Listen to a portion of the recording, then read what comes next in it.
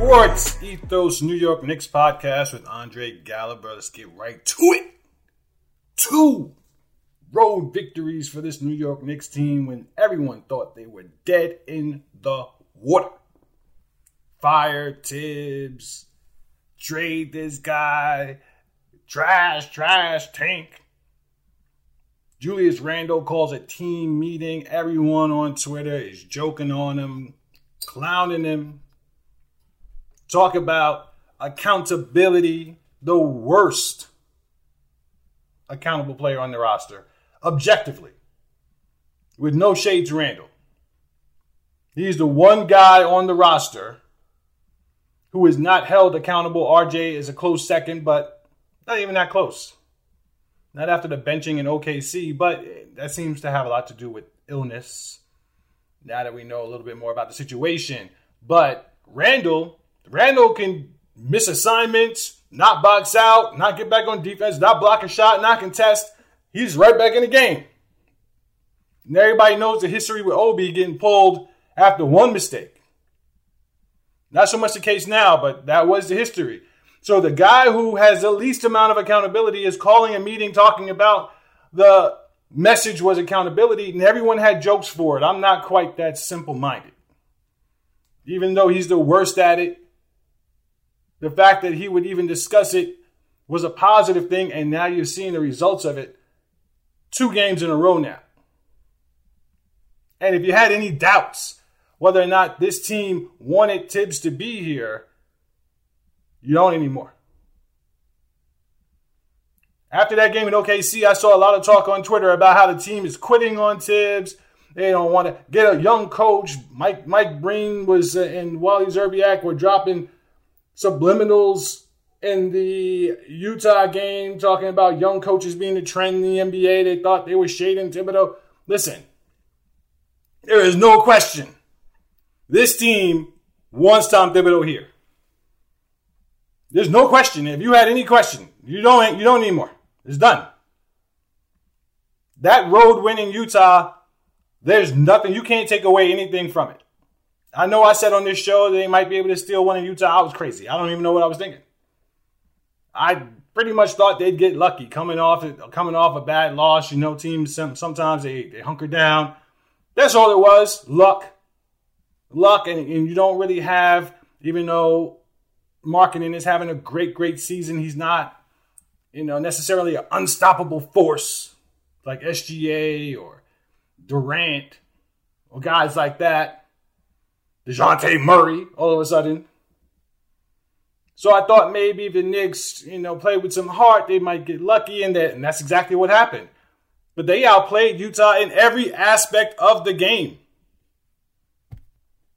Even outshot them from 3. The Knicks shot 34% in that game, and Utah shot 32%. The Knicks can't shoot from 3.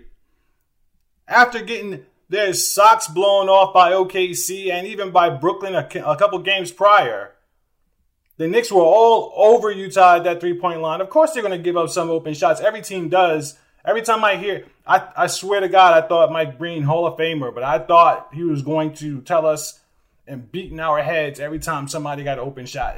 Listen, guys get open shots in the NBA sometimes. It happens. You just need to limit it. And Utah did miss some open shots. That's what happens in real life. Real life, people don't shoot 54% from 3 like OKC did in that game. Guys miss shots. And Utah missed them at home. There's no excuse. I actually saw Knicks fans on Twitter saying the win was meh. What? What kind of fan are you? I don't understand. Why are you rooting for the team to lose? What is the point of that? You are watching the game. When the Knicks lose, they're all over Twitter criticizing everybody under the sun. So you're not happy when they lose, and then they win, and you're not happy that they won. What are you doing? What are you doing? What kind of game are you playing? You sitting down watching the game, hoping the team loses. And then when they lose, you fire the coach. Why do you want to fire the coach? You want to fire the coach and bring a whole other coach in here so you can root for him to lose? What are you doing? Oh, no, that's not what's going to happen. They're going to root for the new coach to win because that means that they were right. It's not the winning that they're looking for. They're looking to be right. It's ridiculous. How are you not pumped after that Utah game, after you heard stories about the Knicks going out to dinner with each other, bonding, trying to regroup? The coach's job is on the line, and they go in Utah, a game that 99% chance they were going to lose, and they went in there and won the game? And you're upset? What is your problem? What is your problem? Ridiculous. The game brought them to 500. We've been talking about this since the preseason. This is a team that's going to be around 500. Drill it into your head. This is what a 500 team looks like. What are you upset about? I'm not going to act like I don't get mad too. Listen, when you're watching the games and you're seeing things you don't like, of course you're going to get mad. You're going to get frustrated. You want to get better. But when it does, you're happy. Not some of you fools. What are you doing? That was a big time win in Utah. A response. And you saw Jalen Brunson down the stretch of that game do exactly what most of us knew he would do. He was a go-to guy. He carried them down the stretch. He would not let them lose. Would not let them lose. Give Brunson credit. The Knicks only had, how many turnovers? 12 turnovers in that game. They turned Utah over 20 times. Well-coached team. Good, solid players all around. You got nothing out of Sexton. I told you Sexton was going to try to torch the Knicks because he wanted to come here. He was a trade target. He had nothing in that game. One of the worst games he had all year. The Knicks are ready to go in that game. Give him credit. What are you mad about? Then you get to this Denver game, boy.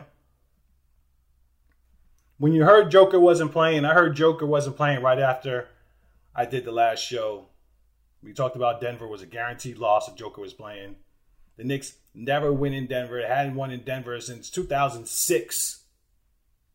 It was a guaranteed L, so you knew losing in Utah and then losing in Denver after the OKC game, it was going to be disaster talk.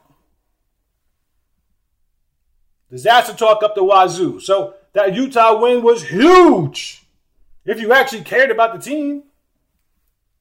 And then this Denver game, there's no Joker. There's no Aaron Gordon. And now you know it's a trap game. It's the second night of a back-to-back. Everyone is looking at the roster and they're saying, oh, you're supposed to win this game. Oh, yeah? How, Sway? This team's supposed to be bad. That's what you say all day on Twitter. That's what the media making fun of the Knicks all the time, laughing at them. 145 points. You looking at these NBA scores? The Nets got walloped by 150. Not by 150, but they gave up 150 points. You don't hear people talking about it for weeks and weeks and weeks. Now I'm exaggerating. It was too much. The Knicks scored 135. It wasn't like they got blown out. Yes, they gave up too many points. Yes, the defense was terrible. Yes, SGA murdered the Knicks. Yes, make it a big deal. The loss at home. But now you're hearing, oh, maybe OKC is pretty good. Look, they almost beat Boston on the second night of a back-to-back. They beat the Wizards, who've been playing well. By the way, I think the Knicks are one game behind the Wizards in the standing. So the Wizards are playing well, but the Knicks are a disaster. The Wizards are outperforming their expectations, but the Knicks, nah, they're not. Ridiculous. Not even one game. Tied.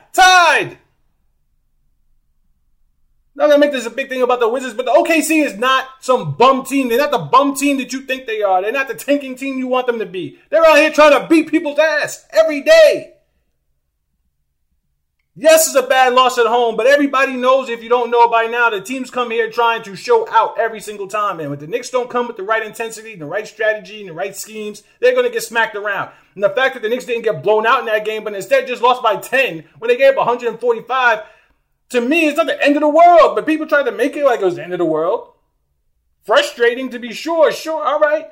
But the Knicks also went to Minnesota and won that game. But because Minnesota's not as good as people thought they were, and Gobert didn't play, that game didn't count. They go into Utah and they beat Utah. That game doesn't count. Then they go into Denver and they beat Denver. Their first home loss for both of those two teams. Neither of those games count because Joker didn't play. Okay, Joker didn't play. So what? Gordon didn't play. So what? If they lost, it would have been a disaster, right? They had to actually pull it out. Jamal Murray's a bum all of a sudden? MPJ's a bum all of a sudden? Twitter was ablaze with all of the Kevin Knox over MPJ memes because everybody knows the Knicks passed up on every NBA All-Star in the draft at some point in time. I'm frustrated over that Kevin Knox drafting too. Don't get me wrong. But all of a sudden, MPJ is an all-star before the game. He's a can't-miss prospect before the game. The Knicks are bums and trash because they didn't draft him before the game. But then in the game, they didn't have Joker, so it doesn't count. What? Give them credit where credit is due. But you know what? Don't overdo it on either end. They're still not a great team. They're not going to be a great team. If they finish even a game over 500, give Tibbs Coach of the Year. They're not as talented as the rest of the teams in the league. Wake up! What do you want from them? If you want to have a conversation about where the Knicks are as a franchise, you should have had it in the offseason. What are you going to have it now for? They knew what this team was. They were trying to trade half the roster to get Donovan Mitchell. Didn't work out. But guess what? Donovan Mitchell's sitting at 8-6 right now. With a better Cleveland Cavalier team. You sitting here worried about the Knicks at 8-7. Are you serious? You guys need a little bit more perspective. You want a championship team. I get it. But you know what? You're not going to be a championship team tomorrow. This is a flawed roster. We all knew it. They know it. You're looking for specific things every day. You're looking for specific things. In this game last night, you saw a lot of good things out of this game. Look at the game Julius Randle had. Knicks fans been waiting for a game like this for years. Even when he had his great season in 2020, he didn't play like that defensively. I was making fun of that energy and effort as fake energy and effort because he always just reaches and fouls people at some point. And he's lucky he didn't get called for a foul for some of those steals yesterday. But you know what? That energy and effort that he's lacking most nights that actually cost the Knicks. Every Knicks fan on Twitter is 100% right in their criticism of Julius Randle. I don't care how much of a hater they are. Because that energy and effort you saw last night is what every Knicks fan has been waiting to see from him because they've seen it in spurts. Very short spurts. They know what he's capable of athletically and physically. And you saw it last night in that Denver game. To see him go out there and put his heart on the line for that victory warmed my heart as a Knicks fan. And other Knicks fans should see it exactly the same way. I knew he was sucking wind. If you were watching the broadcast, you saw him come to the bench. He was damn near hyperventilating. He laid it on the line last night, and you saw his teammates. Look at my Twitter. You saw his teammates. They appreciated every aspect of it. And you should too, because that's what Knicks fans want to see. They want to see that. That's how you do it. Every single night. Now, you probably won't, and you'll be mad at him the next game. And I'll be right there with you. But he did it last night in that game. Give him credit. Because they don't win that game without his heart and his effort.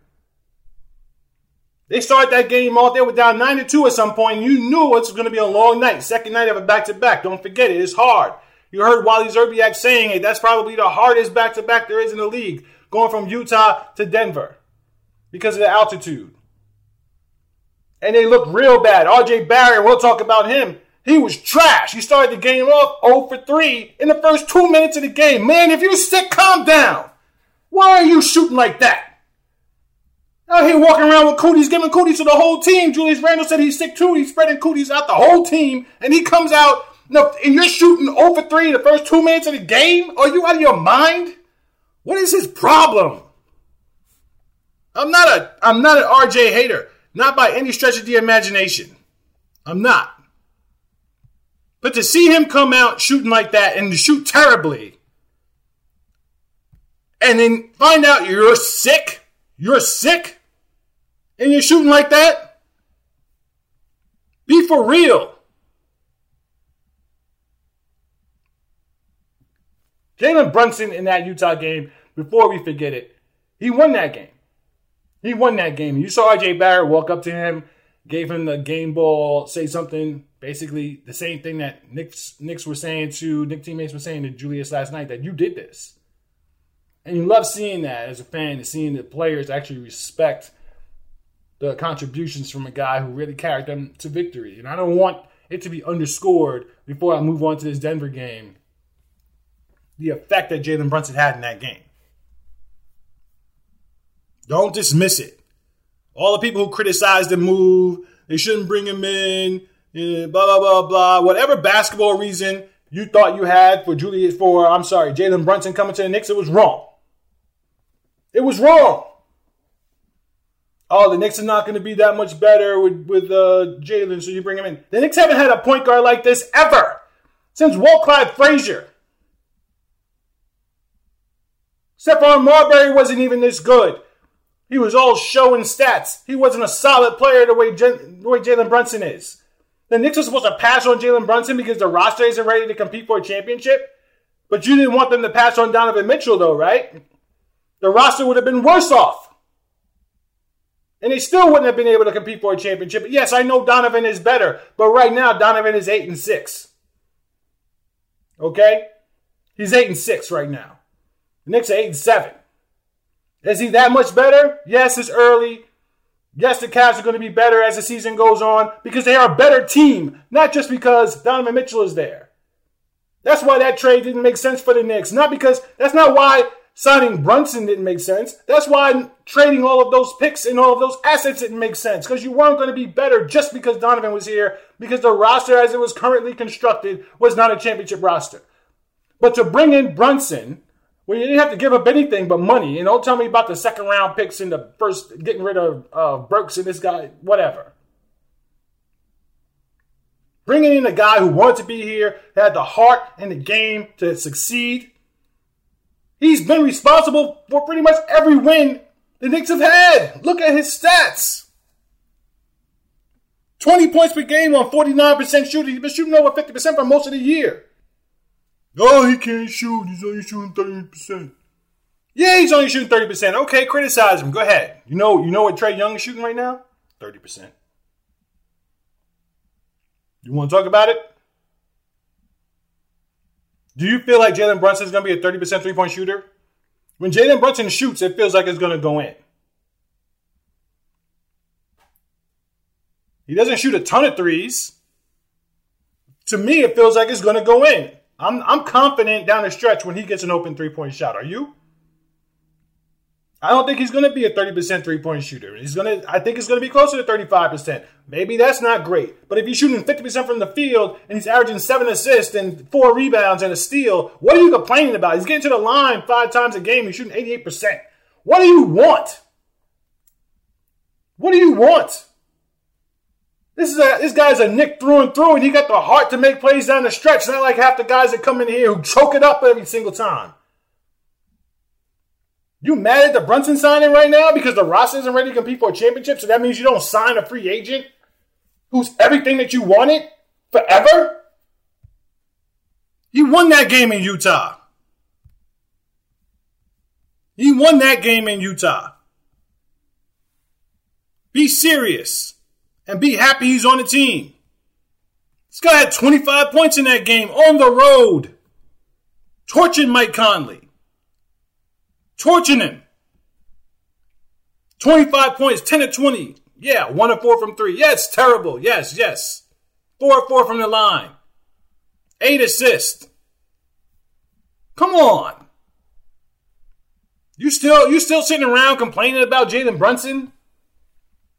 No, the team is not ready to win anything big right now, but they might be competing for the playoffs. What else did you want? That's what people said Donovan would do with this team. That's all you're looking for with this team right now. And you need Jalen Brunson to get there. But now you got Knicks fans talking about, oh, the Knicks should be tanking. They shouldn't have signed Brunson. They should be tanking. You should pass on a guy like this? Really? Really? He saved that game. You had another terrible outing from RJ Barrett. It's supposed to be sick. I believe it. I'm just sick of it. Be sick and stop shooting, man. They don't need you to shoot like that. You sick? 3 of 18 in the game. Miraculously, he was only a minus. Actually, he was a +3 on the game. I don't know how. I don't. Let me be honest with you. Maybe it was the free throws, but he was only shooting 57% from the line. Didn't shoot well. was worse in the Denver game, but Julius was a minus 12. By far the worst on the team. By far the worst on the team. And he was 5 of 11 from the field, 2 of 6 from 3. Not terrible from 3. It wasn't great, but it wasn't terrible. But minus 12. I think RJ's only a plus 3. I think he's a plus 3 because he played with the second unit more. Because the first unit wasn't doing much. If you look at Hartenstein, he's a plus 6. Cam is a minus 7, and Cam is usually not in the minus. Brunson is obviously a plus 9. Randall's a minus 12, even though he was on the floor when Brunson closed the game out. But as you know, Obi was having a good game, and he was partly responsible for the run the Knicks were going on to get themselves back into the game and get them a nice little lead. And then, Nutty Tibbs pulled Obi out of the game. It was weird. And I understand why I understand why Obi only plays 20 minutes a game. I get it. I want him to play more too. I want him to be more creative about him playing. He needs to play RJ less in games like this. Play Obi as shooting guard if you have to. I saw somebody say it. When RJ's playing like that, there's no sense in having him on the floor. He's not a defensive stopper. Then what are you even doing? He's not creating offense for anyone right now. RJ's playing selfishly right now. The way he shot last night was out of order. You're sick and you're out there shooting the ball like that. The same thing in this game. You're not giving the Knicks enough on the offense or the defensive end. You're not going to lose a lot with Obi as shooting guard because Obi is a lot of switching on the screens the Knicks are doing. He's very good at, he's getting better at the hedge and recover. They probably weren't going to target him. If Clarkson is the guy you're worried about, then go put somebody else on Clarkson then. I'd much rather have Obi struggle as shooting guard than see RJ shooting like that. You got to find Obi minutes. I get it.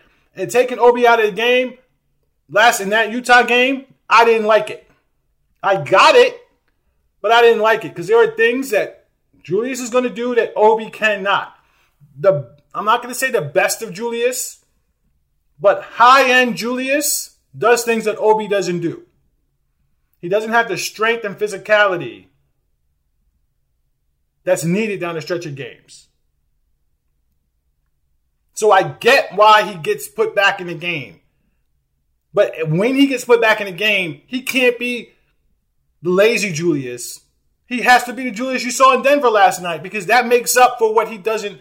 Because that's what Obi gives you. He gives you energy. He gives you transition.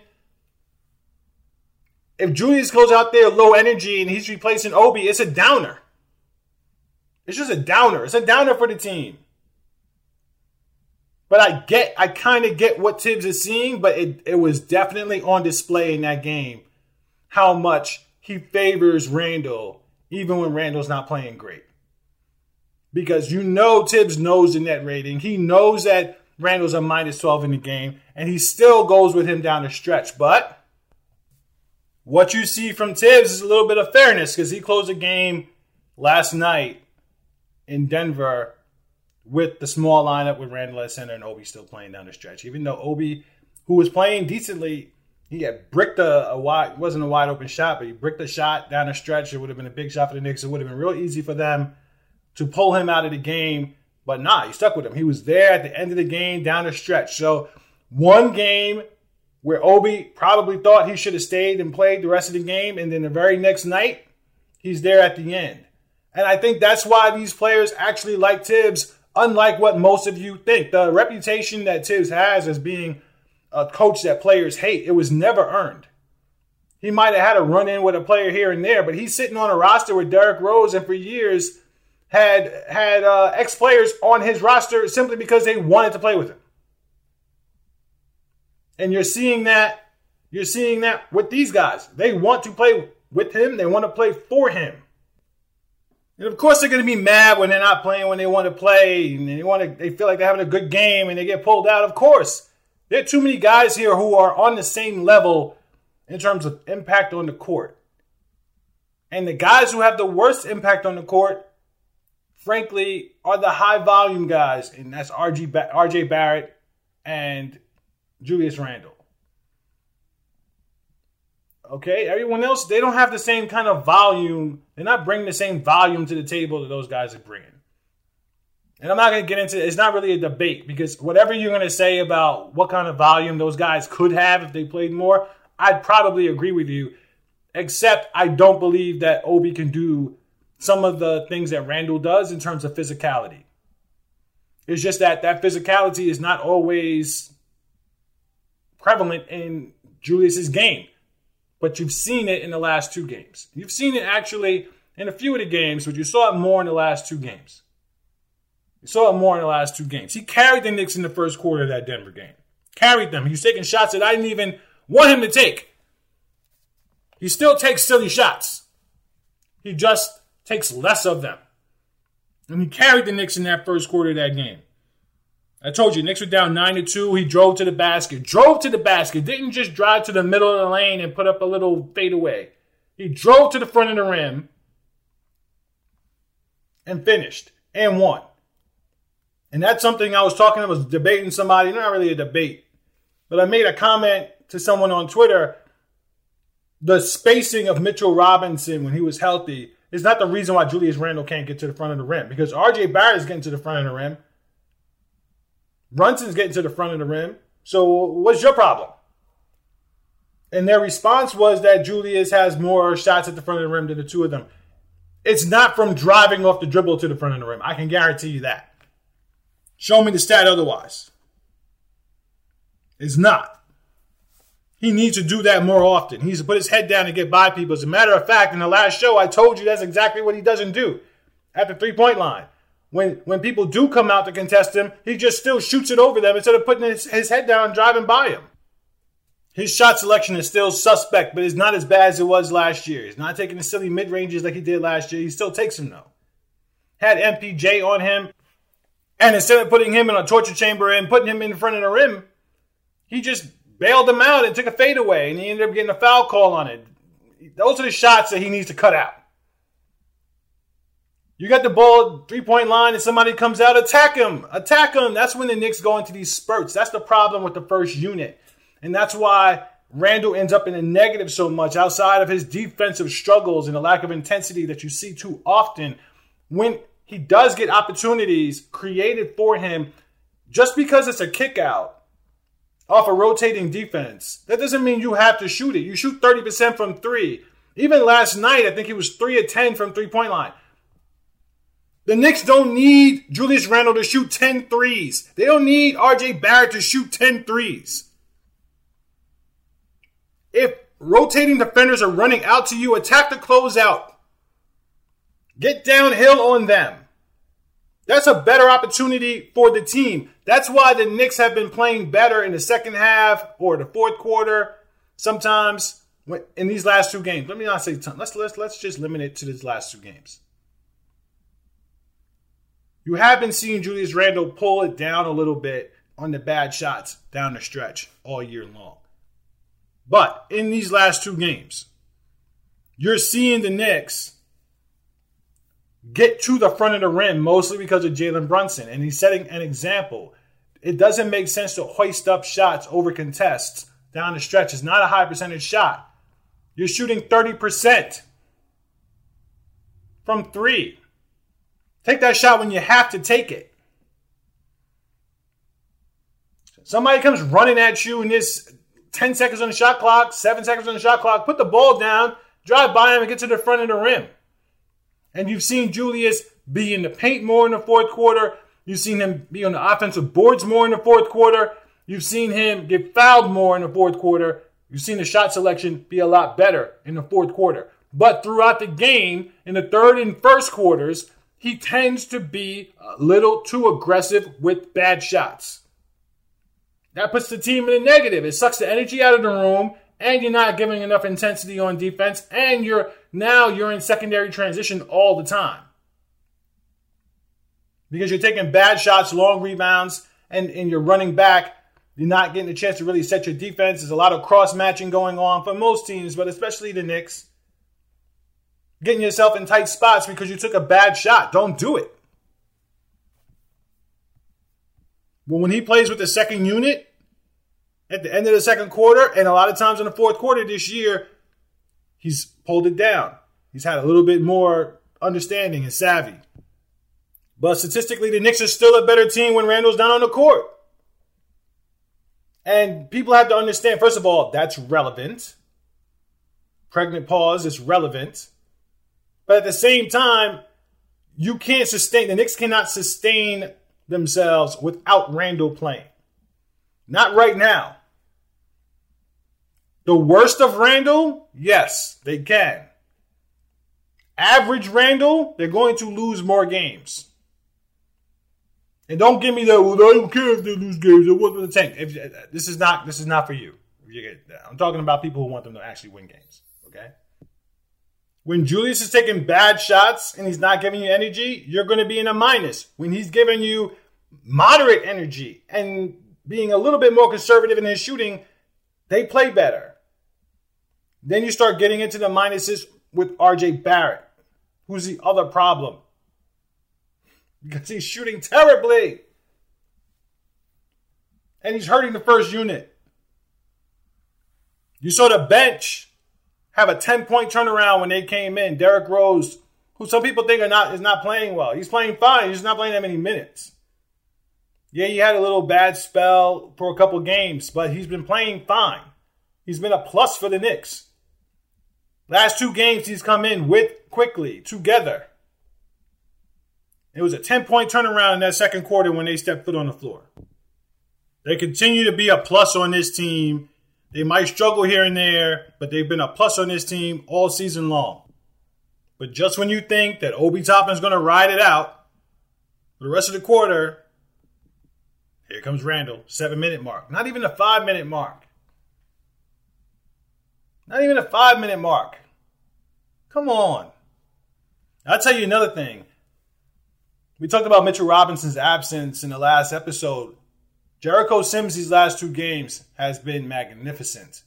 I talked about him a little bit in the preseason. I didn't see the same signs from him earlier in the year in the preseason, especially when he was playing, that I saw from him at the end of last season, where it seemed like there was a lot of growth in some of the things that he didn't do well. I saw a little regression in the preseason, but not now, boy.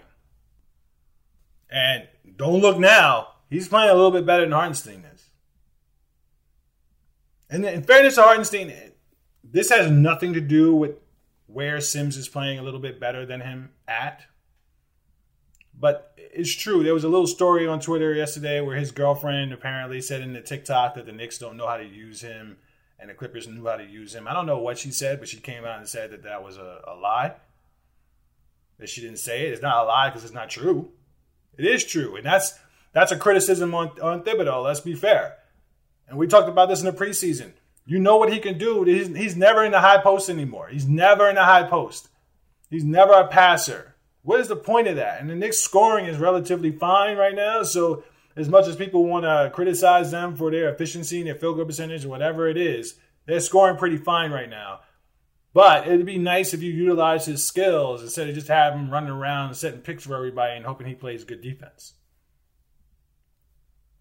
But back to Jericho, the way he's been playing defense on drop coverage, there was some drop coverage last night in that game and in the Utah game.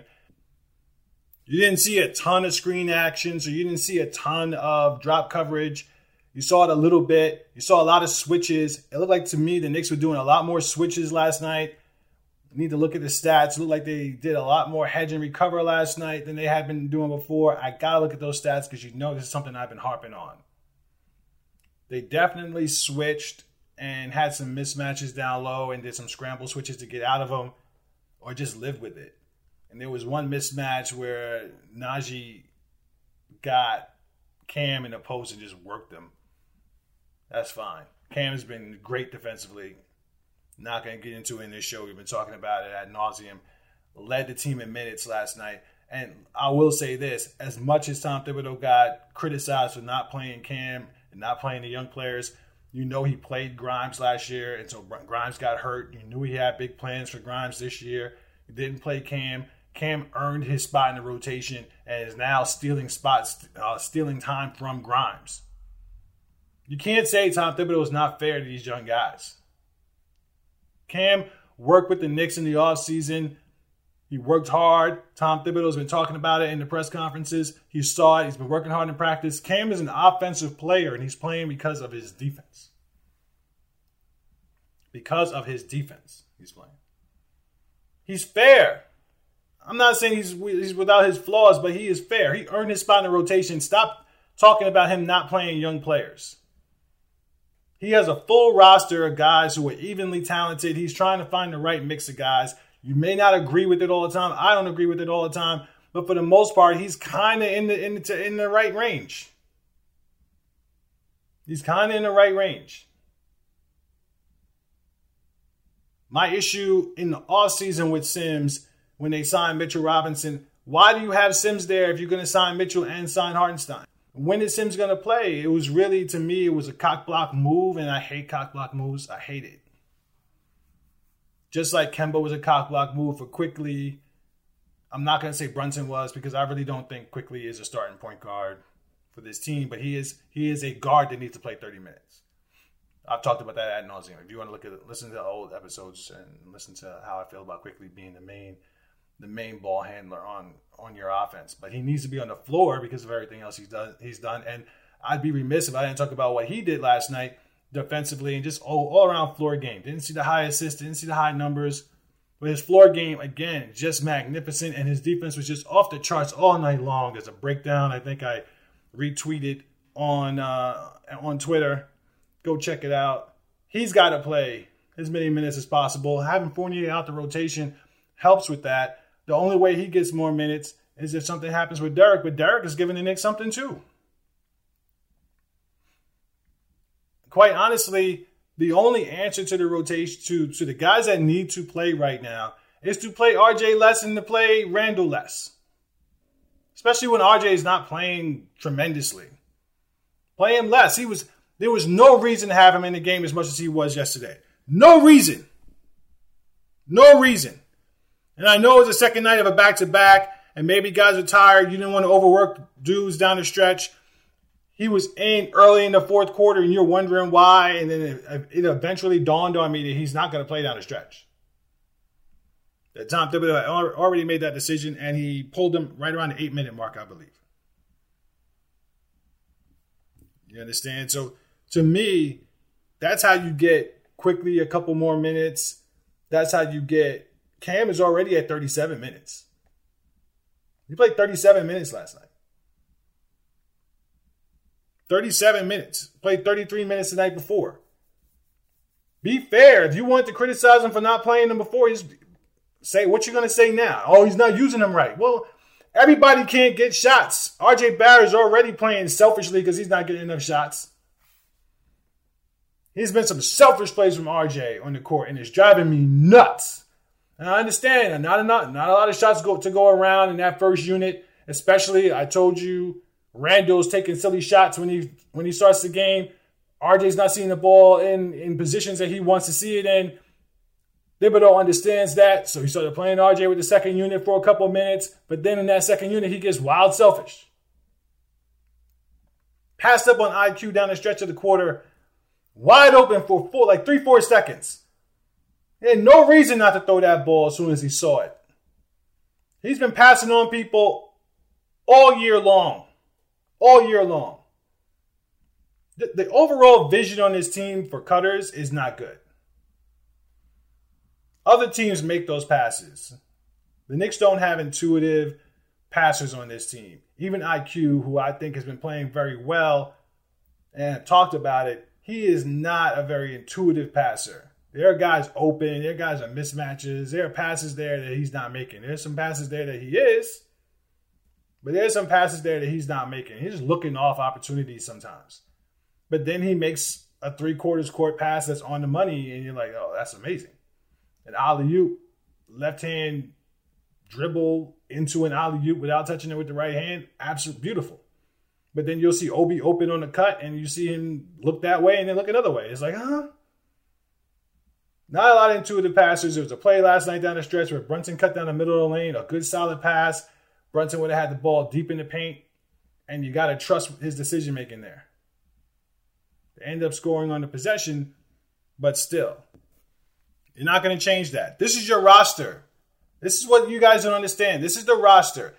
They may make some trades in the next few weeks. Randall might get traded. This guy might be traded. Going to open something up. You might lose your favorite player because everyone got a favorite player on the team. Don't think the Knicks don't know they're not good enough to win a championship. But please understand that they're putting a product out there. As a fan, you should be happy and entertained with what you're seeing as opposed when they're winning, as opposed to rooting for them to lose because you want to win 5 years from now. You're going to complain 5 years from now. You're going to complain throughout this entire process. You're seeing nonsense from the media too. Brian Scalabrine, who I like, he has a show with Frank Isola in the morning on NBA radio. They spent a whole day, of course, talking about the Knicks' blowout loss in Oklahoma City, and it's a come-to-Jesus moment for the Knicks. People being all dramatic, 14 games into the season, whatever it was at the time, 13 games into the season. Be serious. I'm not talking about this with any other team. The Knicks are sitting 8th in the conference right now. What do you want from this team? You talk all day about that 145 points against Oklahoma City, but then they beat Denver and Utah, and you're calling them meaningless games. I'll give you Denver because objectively there's no joker. Utah was not a meaningless game. That's a good win. It's only meaningless because you don't think they can win a championship, but you're not grading everyone else on those prospects. You're just looking at them and saying, talking about them, analyzing them. Everything about the Knicks is a joke. They're out there competing. Give them credit. They have the point guard of the future. They're looking for everything else, and they have the assets and they have parts and they may be able to bring it in. Boy, if they can bring SGA in, it's going to cost everything. It's going to cost the universe. The difference between bringing SGA in and maybe another superstar is not only is it going to cost your draft picks, but it probably means Randall goes and Fournier goes. That was a difference with the Donovan trade. Because Donovan coming here with Randall and RJ, and there was one deal where RJ would go in that deal too. But most of those deals didn't include RJ. That's not a championship team. You got to move Randall. And you'd have to attach an asset to move him. But, you don't have any more assets. Because you traded them for Donovan. So that means you probably would have had to ride Julius Randle out unless Julius Randle balled all the way out. And I think we know who Julius is right now. I think we have a good idea who he is. And at him being a 30% shooter and shooting that many threes limits his trade value. He's got to raise that up, or he has to shoot less threes and be more efficient with the shots he gets. No assets to attach to Julius Randle, and having Donovan Mitchell means that you're cap strapped with a team that has no bench and no assets. That's probably going to be in the same place this team is, a little bit over 500. A 500 team, I'll give Donovan a couple more wins. That's it. That's it. Right now, you have your assets, you have your players. If Julius Randle continues to play decently, maybe you don't have to send as much with him if you trade him. In the trade for SGA, best believe that Julius Randle's going in that deal. Danny Ainge put his foot down on that, but I don't think the Knicks are bringing in SGA and not trading Randle. That automatically makes the deal better because now you might be able to build a championship team because you're not cap strapped with a player who has negative value on the roster.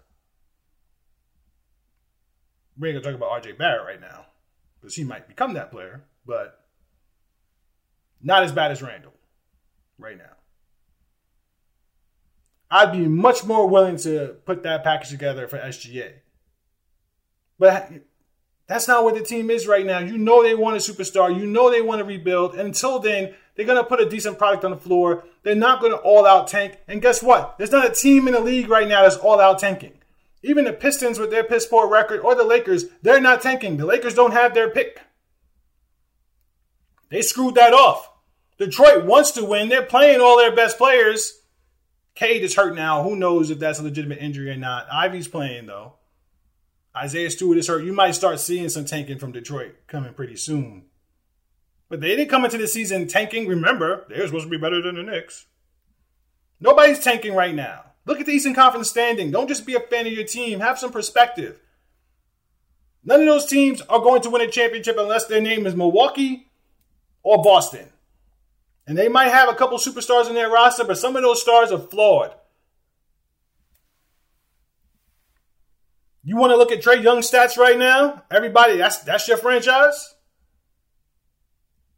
LaMelo Ball's hurt right now. There's rumors that Charlotte might not be in love with him, and his teammates might not be in love with him. DeRozan, Levine in Chicago, struggling. Philly, struggling. The Nets, disaster. What do you want from this team? I'm not going to tell you to be patient. I'm going to tell you to look at them night to night and grade them on the proper scale. Not on, they're not the Boston Celtics scale. Is Tibbs maximizing his roster? Are the players getting better? You don't trust the front office? That's fine. Wait till mid-December, wait till the trade deadline, and see what happens. On that note, big win for Denver, in Utah. They played a struggling Golden State Warriors. I had a problem even voicing those two words together, struggling and Warriors. The Knicks will lose this game because the Warriors are 6-1 at home. They struggle on the road. Ain't no way the Knicks win this game. I might not even watch it. But I'm lying. I'll watch it. I'll be on Twitter, live tweeting during the game. Come check us out and make sure you go to sportsethos.com. Make sure you go to @SportsEthos and @EthosKnicks. Come visit, come like, come follow. Until next time.